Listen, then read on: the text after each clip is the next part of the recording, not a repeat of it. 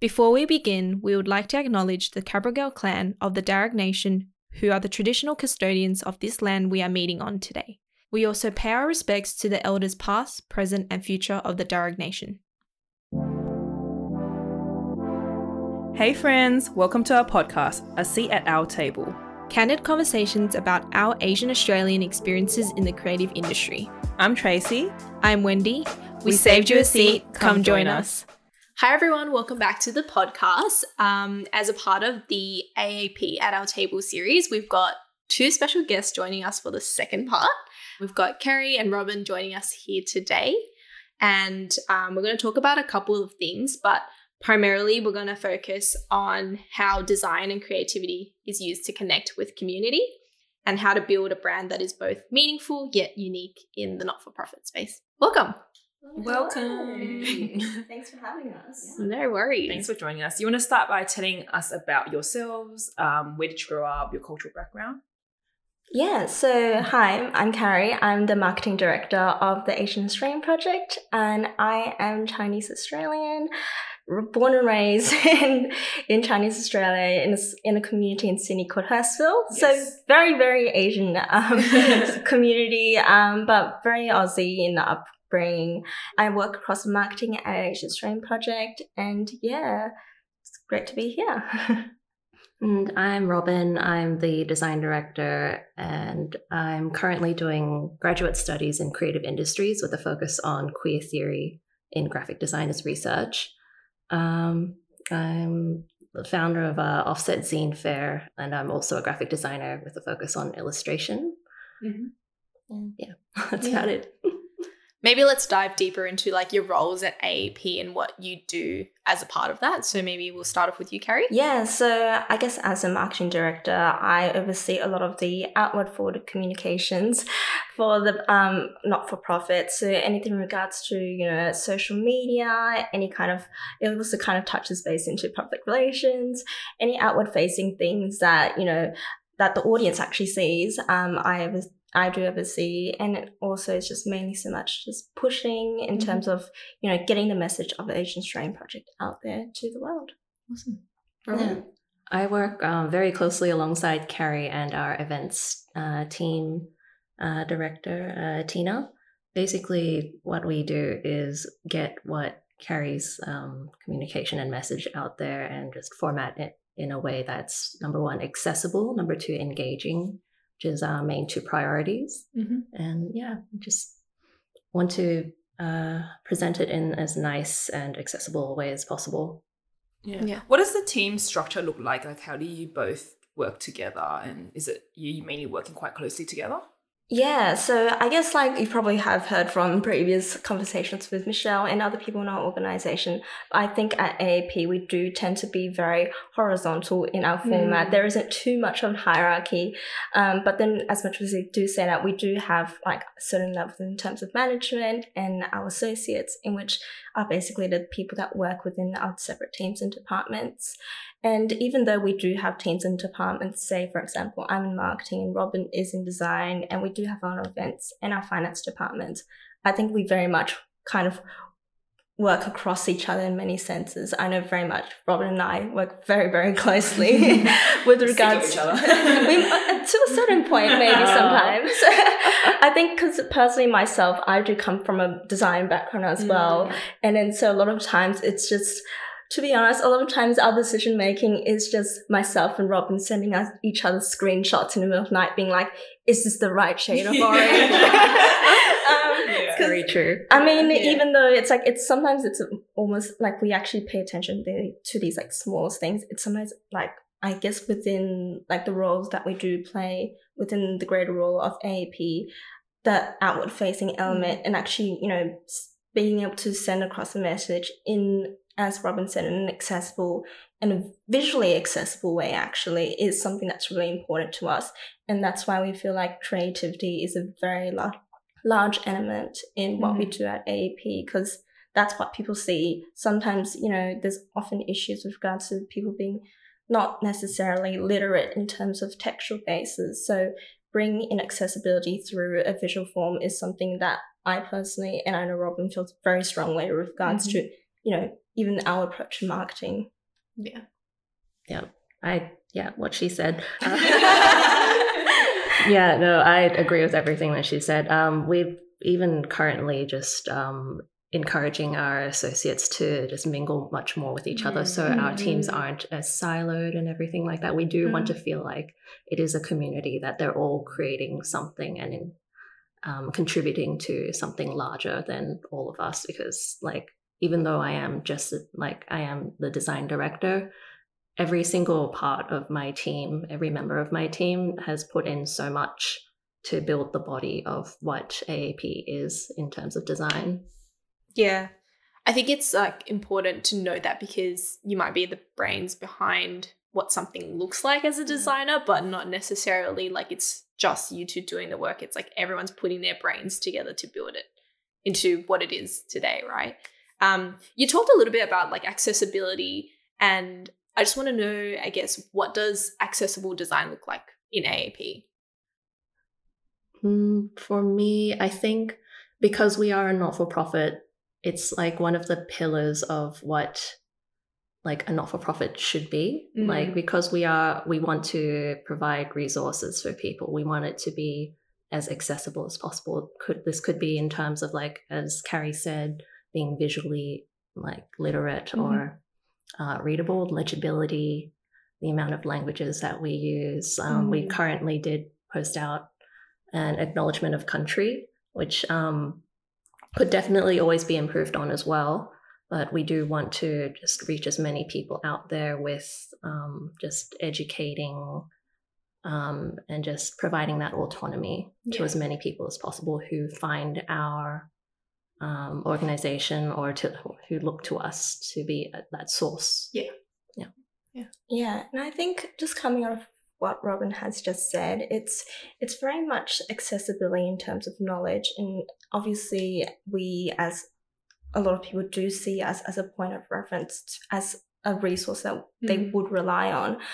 It's important for us to be conveying that information in an appropriate manner that is actually approachable, rather than something that would actually rather drive people away. Because often at times when you do see resources, it's a like 24-page PDF on a white page, and it talks about, you know, diversity. Like, reasonably enough, like that's not accessible in our eyes in terms of the general public, who in many cases, I think even just looking at our audience within AAP, even though our audience are specifically Asian Australians, I think within the audience of Asian Australians, there are so many different people within there at different levels of understanding. So you've got people from all walks of life, from people that are, you know, very, very well versed in their understanding, and I hate to use the word, but woke in a sense of their understanding and, you know, their understanding in their cultures. But you also have the people on the other end of the spectrum who are just getting started in their journeys of actually discovering themselves and how they identify within their own cultures. And it's being able to kind of process that information and downpack it in a way that we can make it accessible to all in an easy, understandable way, whether it be through breaking it down texturally or setting it into different formats. And I think visual plays such a big part in just making it easily accessible and easy, not only easy to look at, but just easy just to process for people. Yeah, because I guess like there's a lot of people have intentions of doing good or wanting to learn and educate themselves, but when they get to the resources, if it's overwhelming, it's a barrier for them to take that next step. Exactly. It can look very daunting, especially if someone's just getting started and everything. You don't want people to seem like that they're gatekeeping resources. First and foremost. There's also the like Carrie said, you'll have people from many walks of life, people from an academic background who are like very well versed into it. And we also do want to introduce to people that they are welcome to learn. There's always room for discussion, because without discussion, that I don't think meaningful change would happen. How has the journey to where AAP's brand now, how has that been? Like, where was it before and where have you you both taken it. Yeah, I think it was very interesting because I joined AAP, I think like mid-August last year, and it was like a very, obviously I approached it as any marketer would really, in a situation where I came in and I just went, what is this? This needs to change. This needs to change. No, but like I think I approached it in a way where, as I would any kind of client or any kind of, project I would in my workplace, and just breaking down, doing a whole kind of audience segmentation, market segmentation, a whole analysis of what AAP was. And I think what I drew from that is we don't know very much about what we actually are. And then I think what AAP was, it was a bit fragmented in what we really were. And so I think a lot of people, not within just our team, but also I think even our audience, I think they really wanted us to kind of define ourselves a bit, because it often came to instances where people would ask, hey, so, oh my God, it's great. You've got a not-for-profit. What do you do? Yeah. And it got to a point it was really difficult for us to summarize what AAP was within one sentence. Yeah. And I think that from a surface level point of view, seemed like a bit, not a problem, but it was something that needed working on, obviously. And so I thought the solution to that was very much in actually basically figuring out what we call a brand, but very much figuring out what AAP was in terms of identity, in terms of an organization, and really honing in on that. And and I think within the last year, we've tried to really work on honing in on messaging as to literally being like who we are and who our audience are, and identifying those factors and having that translate across visually across our brand as well, and trying to tie in. It's as much as we do say like, we have changed a lot visually, and I know Rob can speak to this with that, and I know a lot of our audience can very much see that we've changed a lot, but I think very much we're still working on it, and it's still very much a working process for us. Yeah, definitely. I guess because I started AAP as a design associate near its inception, so I got it was actually on, I think you might remember Subtle Asian Traits, where the last president put out a call out for designers. And I was like, I put my hand up because that sounds like a great idea. Like, I'd like to contribute to something that was a hub to uplift and I guess celebrate Asian Australians as a community, but not just say East Asians in Australia as well, like just all Asians, South Asians, Southeast Asians, West Asians. I feel like, as a design associate, I just really followed what the design director back then just told me to do. I was just like, I'll just do the grunt work. Not really having much of a vision of the larger picture. So when I became design director, there was a lot of work that did need to be done visually in establishing some kind of cohesiveness to our brand, and not just I guess you'd say not to bag on just I guess PNC groups and things like that, but I love PNC groups, but I guess you want some kind of cohesiveness to your brand to establish that authority, as well as just reliability that people can trust you on, and have it not look as though you're just flinging resources here and there. So is that what it was before? If you were to paint a picture of where it was before when you first started, and then what it is now, what would that kind of look like? I could agree with Carrie that it was it did seem very fragmented. The point, still decent graphics and everything, but it didn't seem like it was its own brand to use that kind of corporate language. But that's basically what it is. You'd want to recognize the organization that you'd want to support. So I feel like we've definitely improved, but I feel like there's still work to be done in terms of that. Yeah, and I do have to make a point. We are calling it a brand. I think it's very commercial in the way we're talking about it. It is a brand. But at the same time, I think through this process, I guess we've kind of realized, obviously, both Rob and I come from professional backgrounds where we do work on, you know, client to client or commercial projects. But I think as part of this kind of whole rebranding situation done it with AAP, I think it's actually really humbled us in a sense where, you know, we as technically viable people in our own fields, we've tried to approach rebranding this not-for-profit in a way, but I think through the process we've come to realize that we actually can't implement a lot of the, you know, the techniques and the ways in which we would lead our campaigns in our real lives in commercial realms into a not-for-profit space. Yeah. And like, because to be honest, we're not exactly selling a product. We're not exactly selling a service. I think if anything, we're, you know, pushing forward a community. And there is no guidebook out there as to how do you sell a community. And I think that's something that we've had to grapple with whilst working on this. And I think it's very much a learning process for us because there aren't many resources out there. And I think even within the commercial world, there aren't many resources out there that actually, you know, tell you or inform you as to how to outreach to communities, but also not only just communities, but I guess multicultural and diverse communities. That's something we're very much lacking in an industry, and I'm sure Robin can tell you, and I'm sure yourselves can see that in your professional lives as well. But yeah, I think it's also very much in this whole branding process, it's a lot of learning in our own realms as well. We've had to basically almost kind of start from scratch and approach in a way we're figuring out how to define a not-for-profit, really. Yeah, I think it shows in the way that there isn't exactly a not-for-profit quite like Asian Australian Project. So it's a whole different animal to commercial and I guess like I'd say just capitalist companies, basically.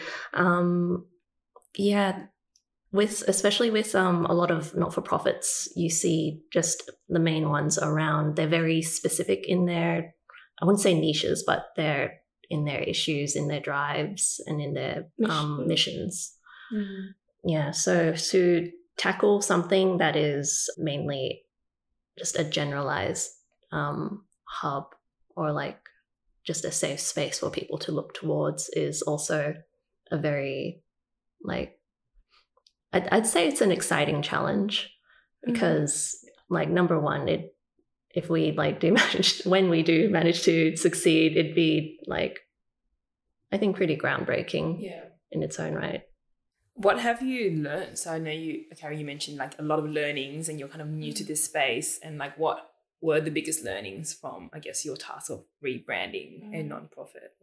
I think it's actually really hard to, I think even though we didn't have a identified kind of brand in place, our audience have always defined us in a different way.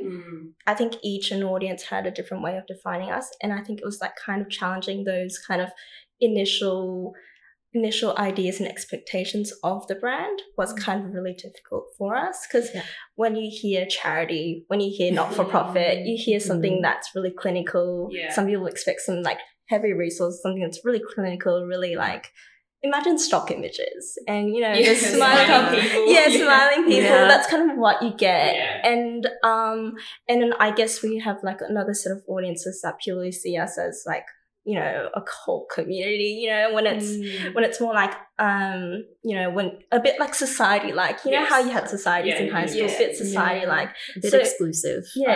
Exclusive. So I think what we had to learn was, you know, being able to actually accept all those points of views and actually finding a way to actually reaching out to the community and understanding why they have that point of views and even learning from the community as to what it is. Because I think like our audience is so different and like I guess the only way to learn is by asking, really, because we can only assume so much. And I think even through my process of working on AAP, our assumptions are never always answered by like what the reality really is. And I think just, you know, being able to reach out, ask people as to what they want and really trying to hone that in. I think that was a lot of a learning process for us. Just to even just throw our expectations out the window a bit. Because as much as we'd like it to be A, B, C, D, it's not always going to be like that. And if anything, in the long run, it wouldn't be sustainable for any brand or any organization to run that way. So it was very much something that we had to really learn and actually tinker with along the process. And I think that's also what we had to learn, is there is no kind of final iteration. As much as we like for there to be a final iteration, there is no final iteration. It's always something that I think we always have to ensure. I know Rob and I have made it so that the branding is supposed to be dynamic. It's supposed to be something that's constantly changing. It's never going to be in its final form, really, because as for the times, as for the different people, and as Asian Australian Project grows, we need to be able to change in a dynamic way, and to actually be the one to set our foot down and be like, there is no final form to this brand. I think that's something that we kind of had to learn in the process. Yeah, definitely. Being an organization that is meant to uplift and reflect the community, we have to change with the community. And as we know, culture is never static. So if one of our listeners was to go onto your page and obviously on Instagram and on the website and have a look at all the branding, when I first saw it, I was like, damn, this is so cohesive and it's very impactful, because doing the socials for our podcast, I always find it such a chore and it's such a big task, but also trying to accommodate for so many different mediums. We're doing a podcast, but also featuring our guests in their best light and all that kind of stuff. What are the aspects that make up your brand today, if you were to summarize it? Aspects as in, well, I guess what we'd like to put across, or what we'd want our audience to see, is that number one, we are inclusive. Number two, that we are inviting and everyone is welcome. Number three, that we hope that people see us as a kind of authority on, and not exactly champion, but a place where their voices can be platformed. It's the challenge is about translating that into a visual form, at least in the design. It's so hard, right? But there's also the fun in that as well, because I guess with social media and stuff, you'd think it is just a bit one-dimensional, but there's so many different ways where you can really mix both that kind of marketing style with design in order to reflect all these different sides of this prism, I guess. I think it very much is something that is going to be ever growing. I think that's something we're trying to put out there. It's something that's just going to be ever growing, ever changing, and hopefully is a reflection of the community. I think that's something what we do want, because I know we do as with any design, as with any project, as with any communications or marketing, there's an agenda behind it. And then as much as we do want to be strong visually and strong, in our stance, we do want it to be kind of pervasive in a sense that we do want it to embody the community in what we want. And I think even though we've gone a certain direction in our branding, it's going to very much be changing and dynamic in a way. Which definitely goes against what you were saying before about commercial brands. Once they decide on a brand, that's what they stick with for a really long time, right? Whereas this is the opposite, where it's you're changing with the time, and it's very much driven by how the community grows as well. And I think obviously, I guess even with the nature of, as you were saying, social media platforms, it being the biggest draw, I think it's even part of our kind of accessibility move in actually making content accessible on a digital platform to people and bringing it to them in different methods, in different ways. I think that's kind of prime and premise to our brand is. It's basically taking the one thing and seeing how many ways we can actually get that out there to people. Because, not all, people are receptive to things in different ways. And it's basically trying to engage people on every different level that we can. With all the work that you've done so far, how has that helped propel AAP's mission? I guess from an external point of view, first thing I'd say is probably the visual branding, our identity within the community. I I do like to feel like we've established a community through, like, I mean, you can say that you can only do so much with design and everything, but I feel like making our social media and our visual assets all the more engaging really does allow people to just generate a lot more discussion within themselves and like just make that impactful change. Yeah.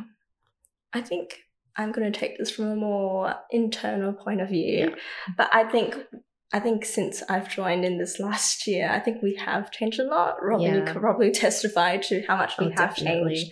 I think AAP initially, I think we were out there and trying to be advocates for certain topics, but I think it was always very surface level. And then I think part of me coming in, I'd say I thought there was so much more potential behind, you know, we were there to tell people's stories, but, you know, we can make it all the more so more genuine and telling the real stories rather than what people wanted to hear. And then so I think one of the things that I did when I came in, this isn't like absolutely not professional in terms of marketing strategy, but I just wanted to be controversial. That's really what it is. Because I know a lot of people were just, here's a topic, but we talk around the topic rather than actually addressing it. And I think that's something that I really try to grill in as part of our messaging and our marketing, that, you know, why would we talk around the topic when we can address it accordingly? And I think that within that kind of shift in the way we're talking as a community and as an organization, shifting to actually being able to talk to more stories in a more genuine way, I think that element of our branding has really kind of sent our trajectory in a completely different direction. But I feel like it's very much something that's defined who we are right now, because I know purely from what we've received from our audience, they very much have been more receptive to these kind of things. If anything, there's more expectation for us to bring more controversial stories, or to really actually hone in on like different perspectives on like normal issues, because we can always talk about media representation, but there's only so many ways you can talk about it without, you know, and just glossing over the surface, when you can actually really be deep diving down and actually interrogating the topic. Yeah. Can you give us an example of like one of those topics that you mentioned? Oh gosh, I've gone through so many. Oh gosh. Or your What do I favorite? start with? Yeah. I guess one of my favorites, it's not even, to me anyway, it still seems very tame, like allowing our writers to address their own personal relationships with things such as mental illness. One of our writers, I believe Lena, wrote a beautiful piece on her own eating disorder and everything. I feel like that kind of, not just representation, but that kind of solid, I guess, I wouldn't say deep dive as well. I think otherwise we'll keep saying that phrase for ages. I think it was very raw in its approach and unfiltered, definitely. Which I know sometimes I think a lot of, I guess, organizations or a lot of people, when they do tell these stories, it tends to be very filtered out. Yeah. In order to, I guess, protect the audience in some sense. But I feel like generalized terms rather than from a personal real experience. Yeah, exactly. It's just about being genuine. Not that our brand or our like organization was resistant to that at the beginning. It's just that we had never really thought about it. We were just kind of going with the flow or trend of what other not-for-profits were putting out there. And we didn't think to just swerve in a completely different direction. But it's definitely made us all much more intimate with the causes that we want to both advocate for and platform, but also just like attract that kind of community that we want to see around us. And I think well, my personal one would actually be one of the posts in our recent political series. I agree. I think I know Michelle, she's taken a writer stance for one of the articles in which she's basically done the whole breakdown as to like the history of Australian politics, but in its racism form, and like, you know, racism within politics. And I think it was broken down in a really good way. We titled it. I think the title came down to a lot of like people and questions when we got a couple of comments and DMs sent to us being like, what the hell is this? This is not right. This is rude. But like, you have to tell it as it is. I think the title ended up being like, racism has a color and it's white. Right.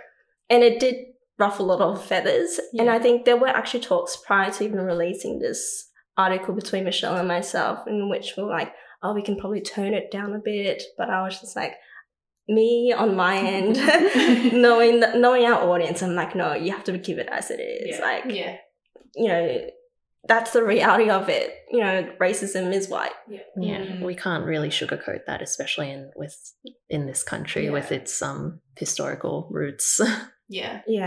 So I think that in itself, it's like, rather than talking about, obviously as part of our series, we did talk about people within, you know, within politics and to celebrate that, but also it's not only just celebrating what is good, but also acknowledging, you know, where it's gone bad and where the pain points are. And I think that's part of what we want to do when we're trying to tell stories, to tell in all elements of it and try to encapsulate as much of the greater story there is out there, really.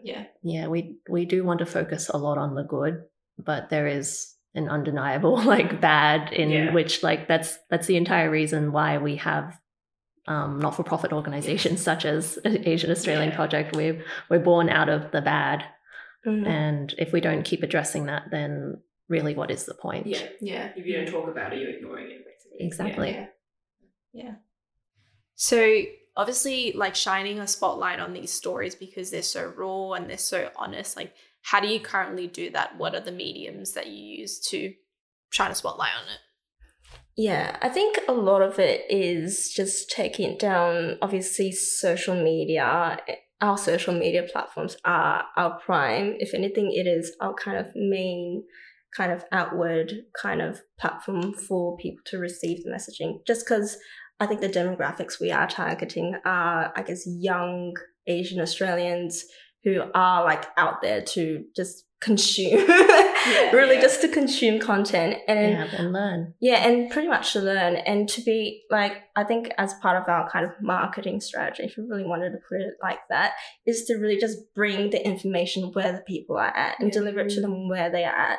Because as much as it's good for us to, you know, write an essay, put it on our website and hope that people would read, I think it's rather just taking that kind of elements and taking those stories and actually shaping it in a way that's actually accessible and easily consumable by the audience, really, and just popping it in their daily lives as they're scrolling through Instagram and Facebook. That's really what it is. We I guess our way of presenting information to audiences is that you don't need to be like an arts or history major in order to participate in the discourse that is like just the experience of being Asian Australian.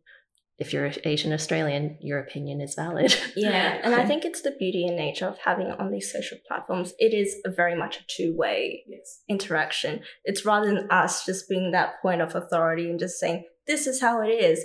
We have in our comment section people talking to us or people DMing us, telling us their responses to these things. And I think the whole point of us putting out the content there is for it to be a conversation starter, really, rather than it being a one-way trajectory, like one-way kind of passage in which we're feeding information out there and it's not just, you know, being received. It's something that's actually causing discourse and causing, you know, open discussions about these topics.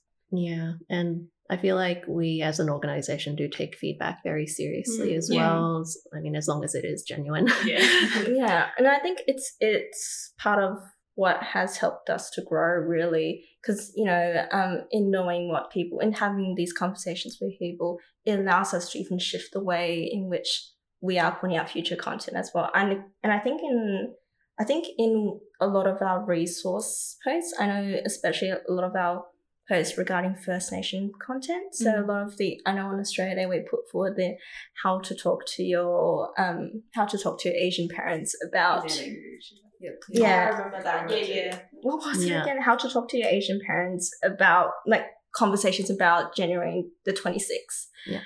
You know, and I think within like, even though we had put forward translations of these, it became almost a communal thing within the comment section where people were giving their own takes about things. And even like, you know, people even, you know, putting forward like, hey, this is probably the more appropriate way to talk about, you know, the more appropriate way to translate this, or more appropriate way to, you know, be able to relay across this information. And I think through that, we ourselves have been able to learn the process and, you know, actually grow with the community as well. Yeah, and it's just so heartwarming to see people in the comments, our community, just engaging and like offering us advice as well, because we're learning as much as they are in this process. I think it just shows that you've like created a really safe space where people feel like they can offer their opinion and it's accessible and open. They're able to talk about it as well.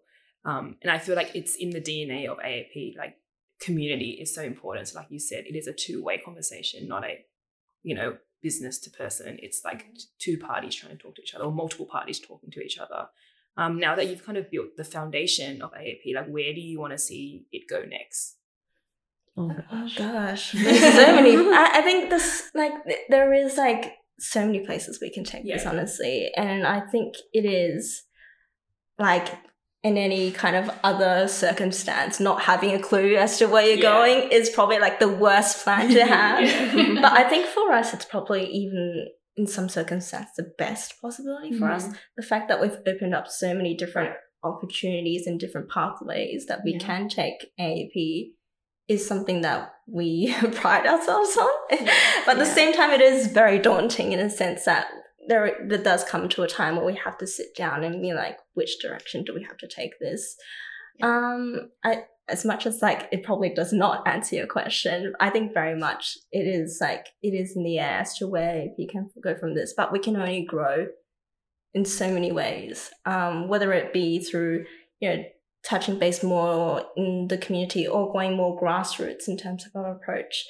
You know, there is so many ways we can take this, and I think even we're excited to see where we take this. As much as we'd like to be like, we've got a 10-year plan. That's kind of where we're going.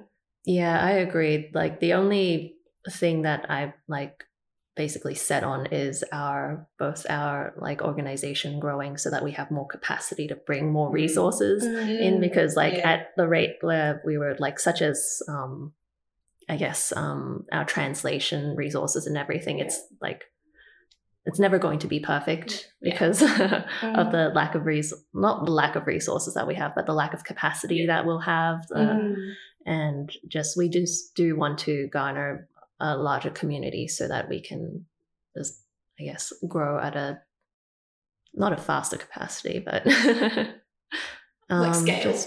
On a larger scale. Where more people will feel safer out the space. Safe space will like just enlarge to encapsulate not just social media, but our websites and in-person events as well. I think I think if we really wanted to hone it down as to where we want to go, I think just to be able to have a greater community and be able to tell more stories of the community, more stories that are representative of the community. Because I know we very much acknowledge, I think we are privileged in some sense that I think a lot of people within AAP do come from many different walks of life and many different backgrounds. And we do pride ourselves in acknowledging that we are a lot more diverse than some other Asian Australian organizations out there, which do tend to be leaning more towards East Asian conversations. But I think we can only diversify from here. Yeah. And that's where we really want to go. Yeah. I think it's just having like a growth mindset. Like we saw it in our episode with Michelle. She was just saying like having the growth mindset to like just broaden your horizons, but also like what you were saying, the backbone of it is really just to tell stories and to bring that into the spotlight. Just looking more like individualistically, I think reflecting on when you first joined AAP and where you are now, like how have you grown as designers? I guess it's been such a huge learning curve for me, because as an individual designer myself, I'm so used to just working on my own. A lot of that is I'm still working through it, but it's been like such an honor to work with the designers like in my team as well.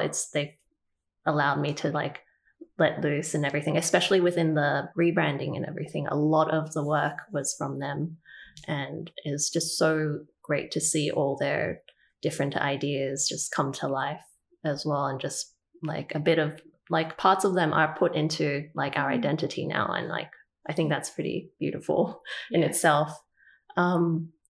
Mostly, there's a lot of learning that I've had to do, especially with figuring out our identity, like visually, working with people as well as directing people. It's, I guess I'd say it's similar to like the designers being like the ship and me just having to steer them in the right direction, because I really don't feel like I'm like a leader of sorts as well. I'm like still very much a colleague with them. But I just really love that experience of working with that team. Yeah. I myself feel like I have definitely grown a lot. I've definitely grown a lot, not only in my professional sense, but also I guess within people to people sense, because as Robin said, we do take on kind of leadership roles, and it is more than just about putting forward a pretty picture on Instagram and Facebook. It is about managing expectations. It is about understanding, and it is about being open to hearing of not just like our audience's receptions to things, but also internally within our teams. And I think I'm very much the same in being very privileged in having a team of associates that do work with me, and not all of them actually come from exclusively marketing backgrounds. And I think if anything, I've learned more from them than they've probably learned from me. But even just, being able to learn, like you can just hear their opinions and have different kind of, conversations about different perspectives, about different things. I think that's so much more enriching of like a workspace for us in being able to develop AAP. And I guess in terms of my like own personal and professional life, I think AAP has really changed me in a way that I, even in my professional life, do learn how to interrogate things a lot more in terms of being able to actively push for accessibility and being able to actively push for more diversity in our content. And even my own like workplace right now, it's been a huge conversation, but even just being able to engage in those conversations and push that forward into discussion where it might have not been considered before is something I'm very much thanking people in terms of my own growth. Yeah, I think that being said as well, we are like responsible for our teams as well. Like with like Carrie said, like not everyone is specifically from either a marketing background or a design background. So we do want to be able to be that hub to like upskill, like advocate for like individuals on their own as well, and just be able to like, even if they're not planning on doing design as a career or anything, it's like I still love to have them. Like they still contribute so much to the team. Yeah. How do you both balance work inside AAP and kind of everything else you do outside of AAP as well?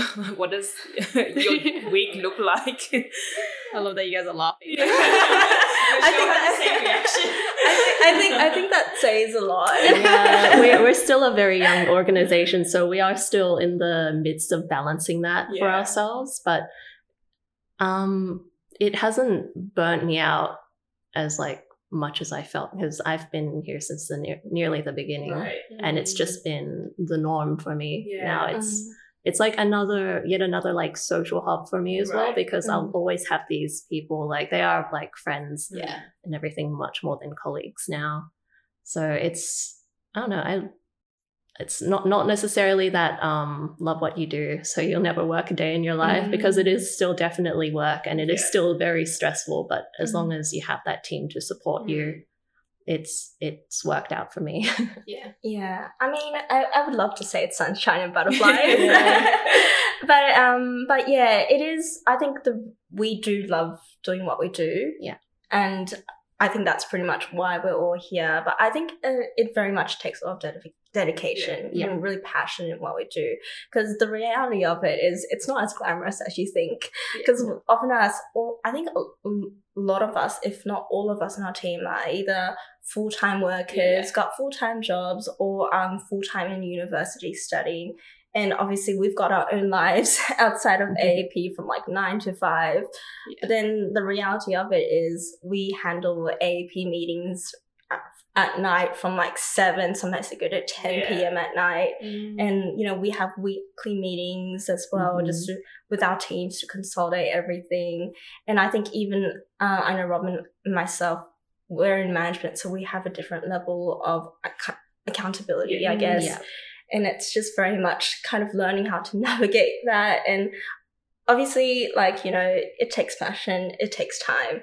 And it's being willing to actually put forward that time, you know, even if it's after hours, to really just to get to push this through. Yeah, it's a satisfaction of knowing that you've made something that's impacted others in a good way. That just really keeps us going, I think. Yeah, and it doesn't matter like how long these meetings do take. You know, at the end of the day, we know that we can make the difference within the community, and that's just really what drives us through with it. Yeah. What would you say is the best thing about being a part of AAP? Ooh, best thing. Best thing. Gosh, I don't know.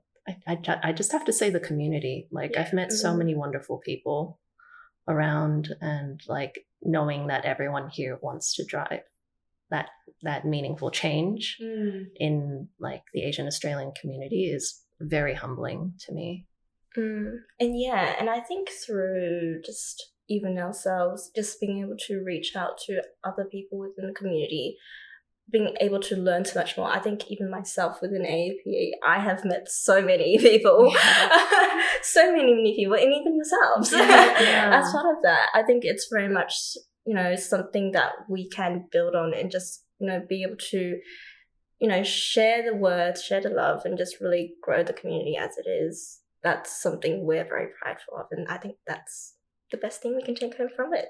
Yeah, I feel like if I didn't join AAP, I wouldn't have as much opportunities to do the things that I've done, and I'm really thankful for. What would your advice be for someone who's in the design industry or the marketing industry who wants to make an impact in part of a nonprofit or, you know, design for advocacy? Like, what would your advice be? Where can they start? I think it's don't be afraid to rock the boat. Because I personally, coming from a design background prior to joining marketing, it very much, I know designers do tend to take on a bit more of a passive role within not only their workplaces, but like just in general, in that it's more so a structural thing where they're at the like bottom of the chain in terms of the work process.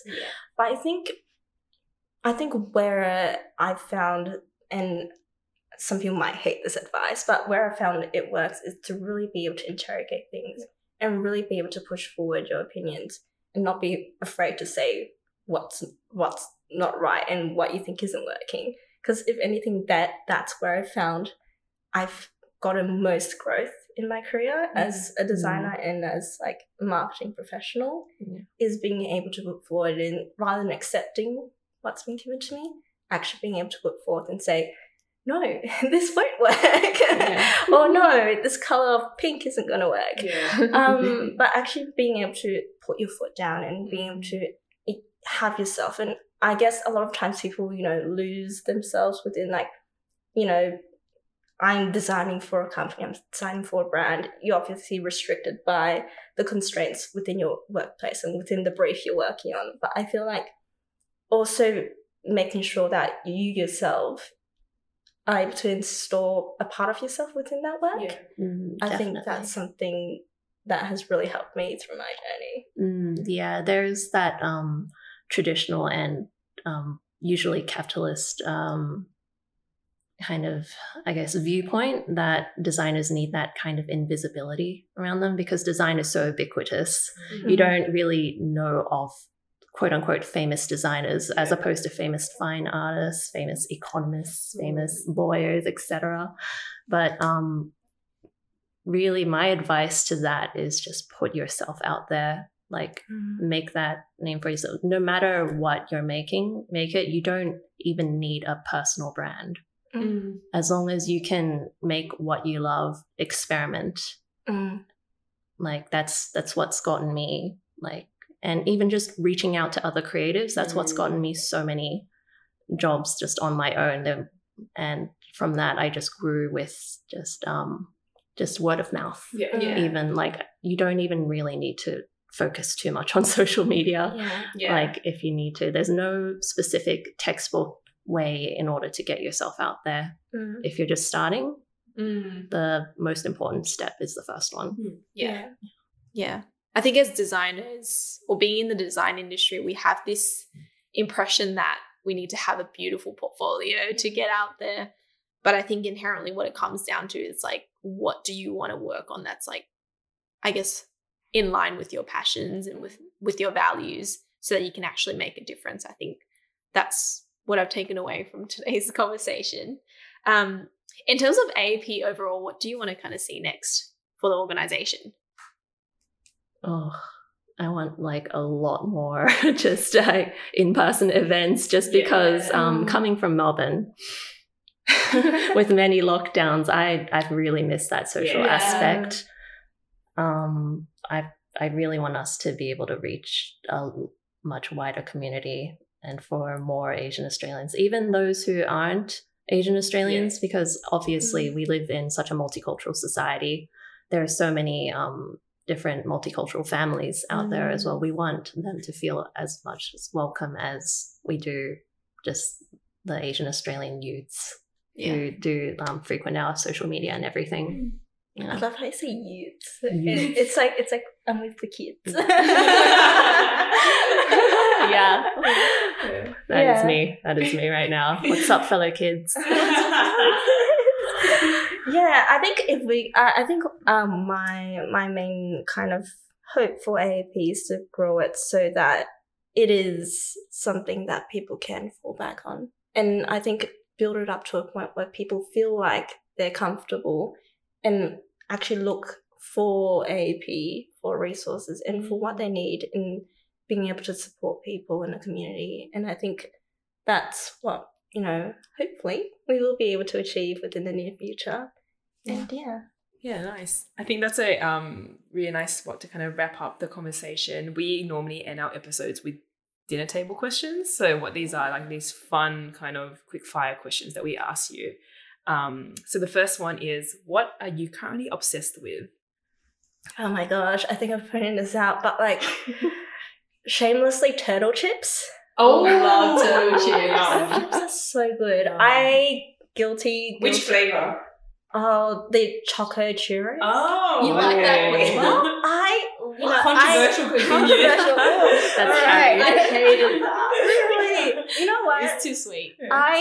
Because I've got a sweet tooth. That might explain it. But no, I was in a boat of like, this is weird at first. But then it comes a time, it might have been just external influence, honestly. Because it was like at a time, it was like 3 p.m. at work. I was on a Friday afternoon. I was just completely out of it. The turtle chips, the bag of churros turtle chips looked like an absolute beaming just bag of just holiness. All day. And then you know what? I think back to that time every now and then. It really came through. Exactly. And I think it made such a huge impact on me. I mean, obviously it's probably based on circumstance, but you know what? I'll take it. I'll take that for you. Oh my gosh, mine is so different. I've been reading Tom Harris's Hannibal series. Just because it's a spooky season and all that. I just finished Red Dragon. If you're squeamish, I don't recommend you read it, but it's just been very nice just reading while like there's a sound of rain pattering on your roof and everything. It's just me trying to get back into that slow living mode, because being a graphic designer, my life is spent 80% in front of the screen, and I really need to rectify that. Yeah, no, I definitely agree. What do you love about being a designer? And on the other end, what do you hate about it? It's too many. I think it's easier to say hate. But like, I don't know, it's a love-hate relationship with everything though. So like things like pixel pushing. I was going to say pixel.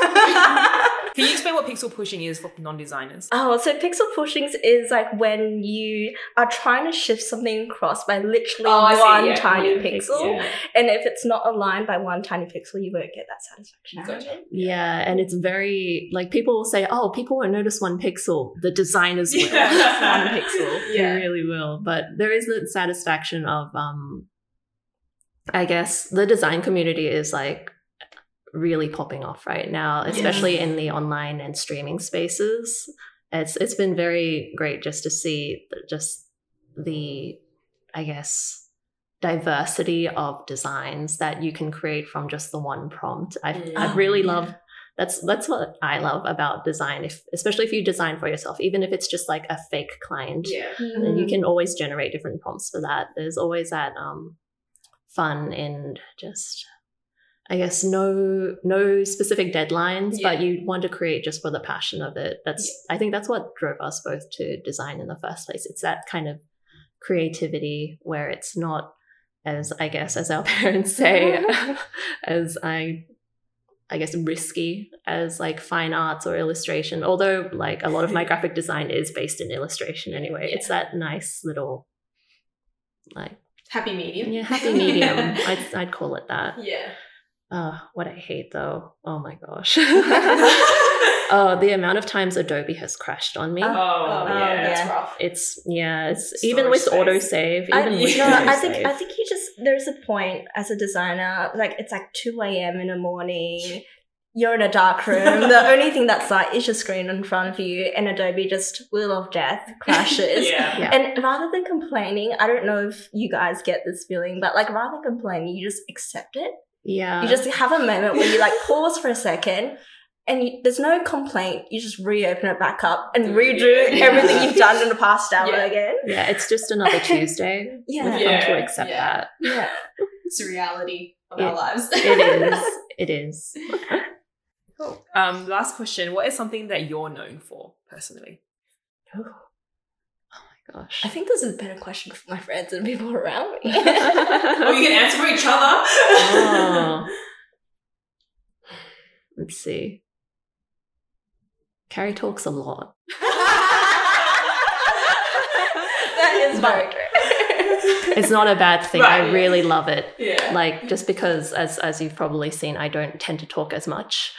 But it's always nice to have someone always giving us, like, different opinions, ideas, just generating that talk, just getting the ball moving and everything. I feel like she's been such a like pillar for this organization in terms of that change. Oh, I love that. I love it. Started as a semi-insult. It could have gone the other way. I was like, where is she taking me? That's really sweet. Totally. I think what makes Robin really great, it's great because she gets me on this. Like, they've got such great attention to detail. Yeah. It's so weird. Sometimes when we come to each other, the most mundane things, it's just like, can we shift the text across by like tiny, it's like 2 pixels? Like, yes. I think that's what makes Robin great. And I think they're so diverse in the way that they really create things, and that's what I love. Oh. Gross. You both just Gross. Love bubble. Love bubble. All right. Savage. All right. Well, thank you both of you for joining our episode today. So the second episode of our series AAP. Please stay tuned for more to come. As always, if anyone has any questions, slide into our DMs, reach out to AAP if you have any questions. If you both have portfolios, we can put them in the show notes. Yeah. But again, thank you for joining us. Yeah. Thanks. Thank you. Thank you. Bye. Bye.